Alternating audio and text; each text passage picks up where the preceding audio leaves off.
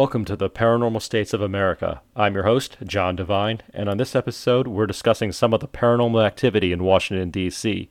This is a special episode that will cover all types of activity in the city.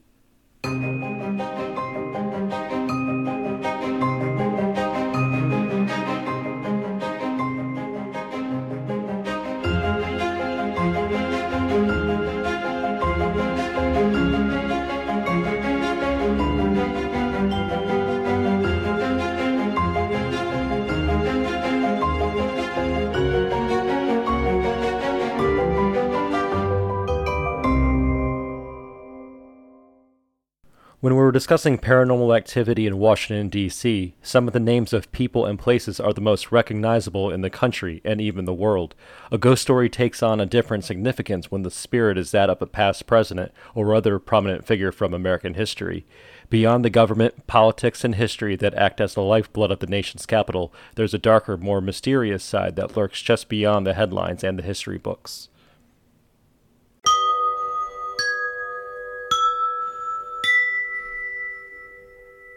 In the 1860s, spiritualism was gaining popularity among the upper classes of American society. Picture the scene, a group of wealthy men and women dressed in their finest evening wear, sitting around a table. A medium would join them at the table, guiding the proceedings, welcoming their guest of honor, the spirits of the dead. In 1862, Mary lost her 11-year-old son William to illness. Losing a child is the worst pain a parent can experience. Sadly, this wasn't the first time Mary had experienced this pain. 12 years prior, she lost her son Edward at the age of 3. The grieving mother welcomed mediums into her home that claimed to be able to communicate with the spirits of her beloved sons. Mary's husband was more skeptical of spiritualism and the mediums that entered their home to assist Mary in hosting seances, but it gave to his grieving wife hope and was otherwise harmless, so he didn't stand in the way. He even joined some of the sessions to support his wife. Mary told her half-sister about the successes of the seances. Willie lives. He comes to me every night and stands at the foot of the bed with the same sweet, adorable smile that he always had. He does not always come alone. Little Eddie is sometimes with him. However, after holding several seances in her home, Mary gave in to social pressures and ceased the gatherings. After all, Mary wasn't just your average socialite. She was one of the most well-known women in the country. Her address is one of the most recognizable in the world, 1600 Pennsylvania Avenue, the White House. But as we know, her son Willie wasn't the last family member Mary Todd Lincoln would have to mourn. 3 years later, her husband, President Abraham Lincoln, was assassinated on April 14, 1865. President Lincoln is said to have had a premonition of his own death. One night, he dreamed that he was walking in the White House and heard the sound of sobbing. Searching for the source of the sound, he came upon a group of mourners gathered in the East Room. He saw that they were gathered around a covered corpse, soldiers standing guard around it. Lincoln asked one of the soldiers, "Who is dead in the White House?" The soldier replied, "The president. He was killed by an assassin." President Lincoln's ghost has been sighted in the White House by numerous presidents, first ladies, and visiting dignitaries, including Winston Churchill. Churchill visited the White House during Franklin Roosevelt's presidency, staying in the Lincoln bedroom. After completing a bath, Churchill got out of the bath to retrieve his cigar without dressing. Walking into the bedroom, he saw the ghost of Lincoln standing by the fireplace, leaning against the mantel. Upon seeing the apparition, Churchill, who was still undressed, greeted the legendary figure. "Good evening, Mr. President. You seem to have caught me at a disadvantage." Presidents have always had the echoes of the past guiding their actions, but it seems President Lincoln wants to check in from time to make sure the country he died holding together lives up to its promise.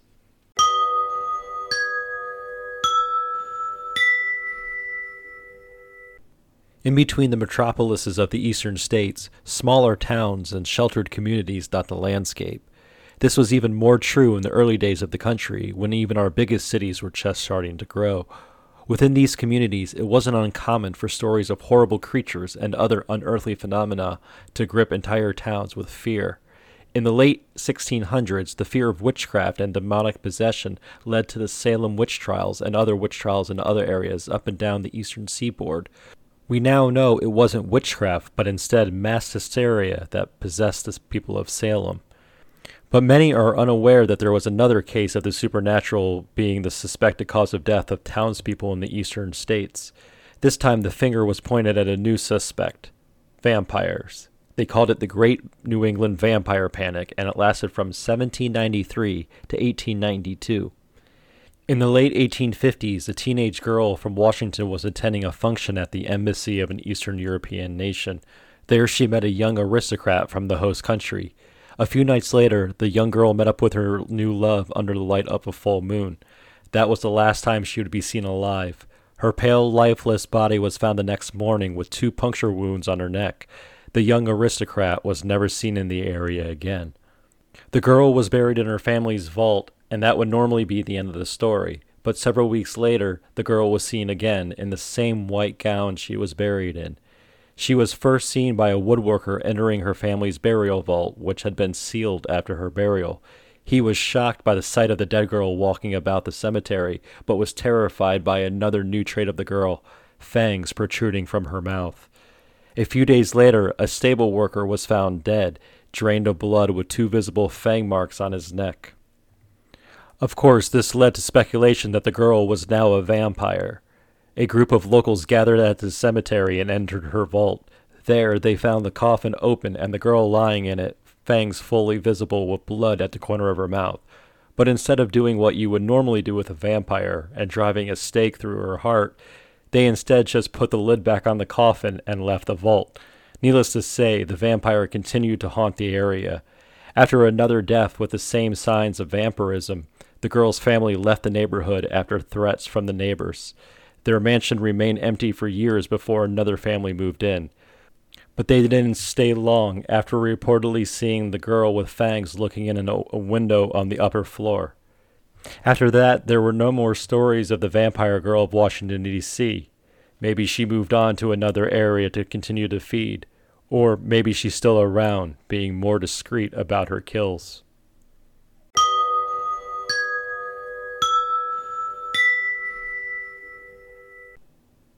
The Octagon House was constructed in 1801 on one of the first private plots of land purchased in the new federal city.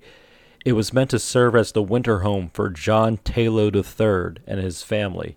Taylor was one of the wealthiest men in America after the Revolutionary War and was a friend of George Washington. Taylor was the heir to his father's iron and shipbuilding interests in Virginia. He also owned many lots in Occoquan, Virginia, where he served as postmaster, and his stagecoach line stopped in town. The house is built on the corner of New York Avenue and 18th Street, squaring to face both streets, accommodating the acute angle of the lot it's built on. The design of the structure combines a circle, 2 rectangles, and a triangle. Today, the unique house is situated in the middle of office buildings just a few blocks from the White House. The house is believed to be haunted by 2 of John Taylor's daughters, who are said to have died by falling down the staircase after having arguments with their father. Well, although there are sightings of the 2 young women on the stairs, there is no evidence that they died in the house as the stories go. Another noted ghost in the Octagon is Dolly Madison. The Madisons lived in the Octagon after the British soldiers burned down the White House during the War of 1812. Other ghosts are said to belong to slaves who would ring the servant's bell at all times of day before the bell system was removed from the house. There's a lot of history in the walls of the Octagon, and it's not surprising that more than a few ghosts still call it home.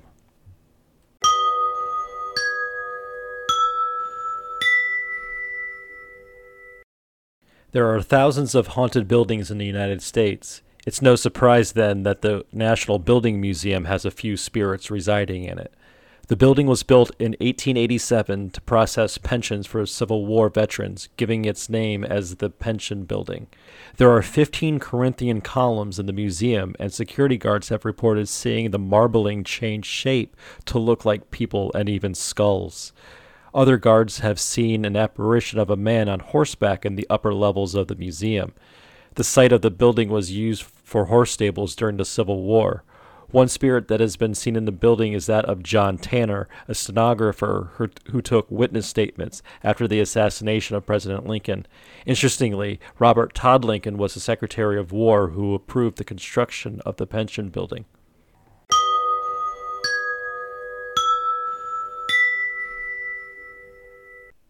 Hotels have held many important roles in the horror genre. The Overlook Hotel in Stephen King's The Shining gave a whole new meaning to the words cabin fever.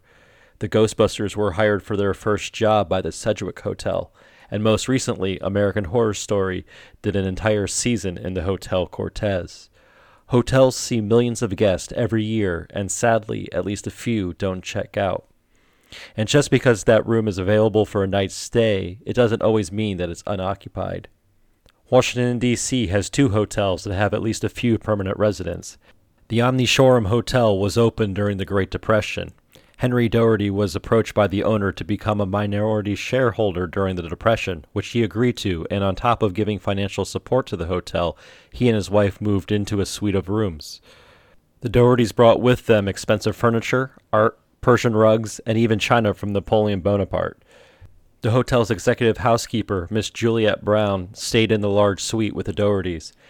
As the story goes, she woke up one morning feeling ill, and when reaching for the phone, she died suddenly of natural causes.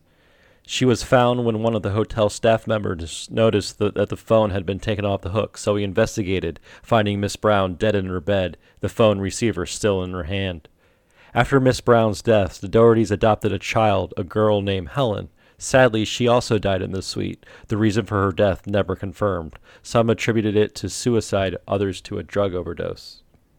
The Dohertys continued to live in the suite until the early 1970s. By the time they left, the original hotel was deteriorating, with holes in the ceilings and fungus on the carpets. After the Dohertys moved out, the paranormal activity began in the guest rooms surrounding their suite. Televisions and lights would suddenly go on at 4 a.m. around the time of Juliet Brown's death. Housekeepers reported that their carts would be moved, and people reported feeling a breeze as if someone had just run by them. In 1975, a guest was staying in room 863 when he called the general manager with complaints about the noise the past 2 evenings in the room next to his. The room next door was the room where Miss Brown had died. He was told that no one was staying in the room those 2 nights.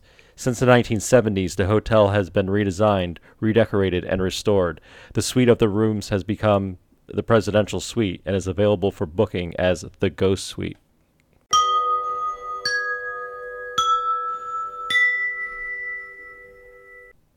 But the Omni Shoreham isn't the only haunted hotel in D.C. The Hay Adams Hotel stands on the former site of the homes of John Hay and Henry Adams. It is located adjacent to the White House near Lafayette Square. The first known death at the hotel was of its owner, hotel magnate Julius Manger, who died in his suite on March 29, 1937, at age 69.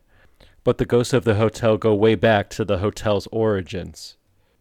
Marion Clover Hooper Adams, wife of Henry Adams and resident of one of the original houses on the site, is said to haunt the hotel that now stands where her home once was.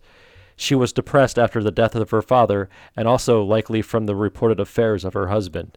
One day she was found by a member of the household sprawled on the rug in front of the fireplace with an open bottle of potassium cyanide nearby, which she often used in her hobby as a photographer.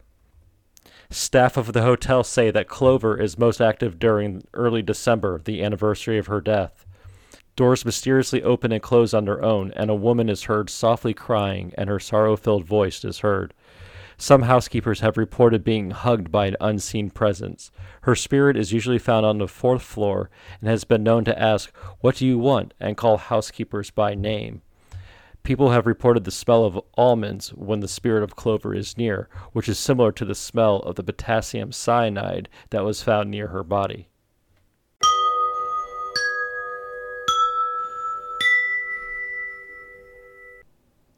The relationship between the news media and the politicians of Washington is oftentimes contentious, but it usually remains professional. But in the late 1800s, one event left a dark mark on the United States Capitol. William Tallby of Kentucky was a popular, ambitious politician. His tall build and his ability to capture the attention of audiences earned him the nickname of the Mountain Orator. First elected to Congress in 1884, he was popular with all except for Charles Kincaid. Charles Kincaid was trained as a lawyer and was elected to be the municipal judge of Lawrenceburg, Kentucky in 1879. He edited a weekly paper and went to Washington in 1885 to be the private secretary of Senator John Williams. In December 1887, Kincaid wrote a piece in the Louisville Times that said that Congressman Tallby was having an extramarital affair with a young woman who worked in the U.S. Patent Office. According to Kincaid, the pair had been found in a compromising way. The article destroyed Talby's personal and political life. His wife of 17 years left him. Voters turned against him. He decided not to seek re-election, but stayed in Washington as a lobbyist. This meant that Talby and Kincaid would run into each other often. Insults and threats were exchanged regularly. Some altercations even turned physical. With Talby being 6'2" and strong, and Kincaid being shorter and poor health, Talby always got the better of his weaker foe. Talby had Kincaid living in fear. The beatings he took from Talby were getting to be too much, and he had to find a way to defend himself from the brutality. It all came to a boiling point on February 28, 1890. Kincaid was at the Capitol building to interview a member of Congress. Talby arrived and, seeing an opportunity to harass his nemesis, approached Kincaid. "I have no time to talk with you. I don't want any trouble with you," the reporter told Talby. Talby, ignoring his plea, grabbed Kincaid by the shoulder and started pulling on his ear like a schoolyard bully. "I'm a small man and I'm unarmed," Kincaid said, to which Talby replied, "You had better be armed or go and arm yourself." 2 hours later, the pair met on the steps of the Capitol's restaurant. Kincaid pulled a gun and shot Talby in the face. Blood poured from the wound and covered the marble stairs. William Talby died from his wounds on March 11th. And what happened to Charles Kincaid, the reporter who killed a former United States congressman in the Capitol building? During his trial, his defense was that he acted in self-defense. 8 current and former members of Congress testified about Talby's threats against Kincaid. On April 8, 1891, a jury returned a verdict of not guilty. Today, 130 years later, there are still faint bloodstains on that marble staircase. Reports say that the ghost of Talby is still present on the staircase, tripping up unsuspecting journalists on the stairs.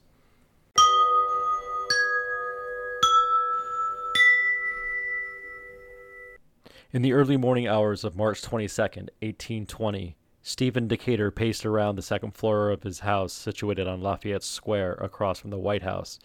He had fought in many important Navy battles, but today he faced a battle that had a 50-50 chance of ending in his death.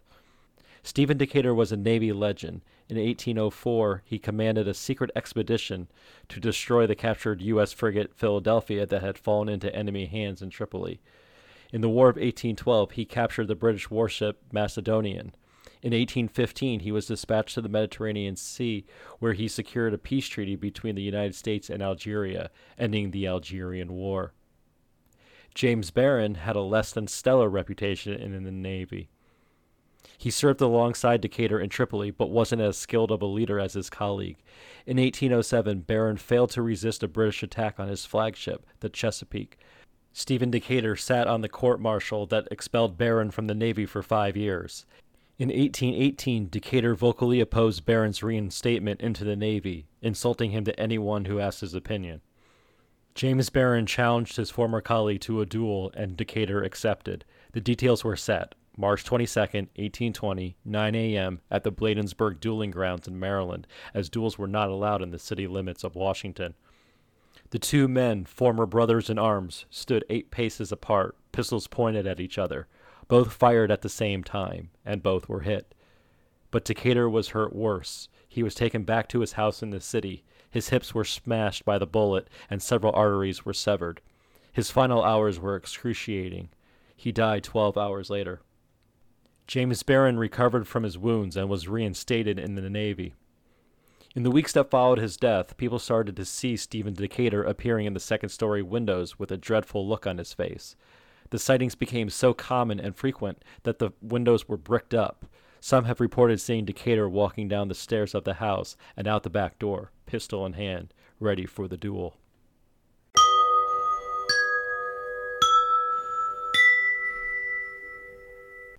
Thank you for listening to the Washington, D.C. episode of the Paranormal States of America.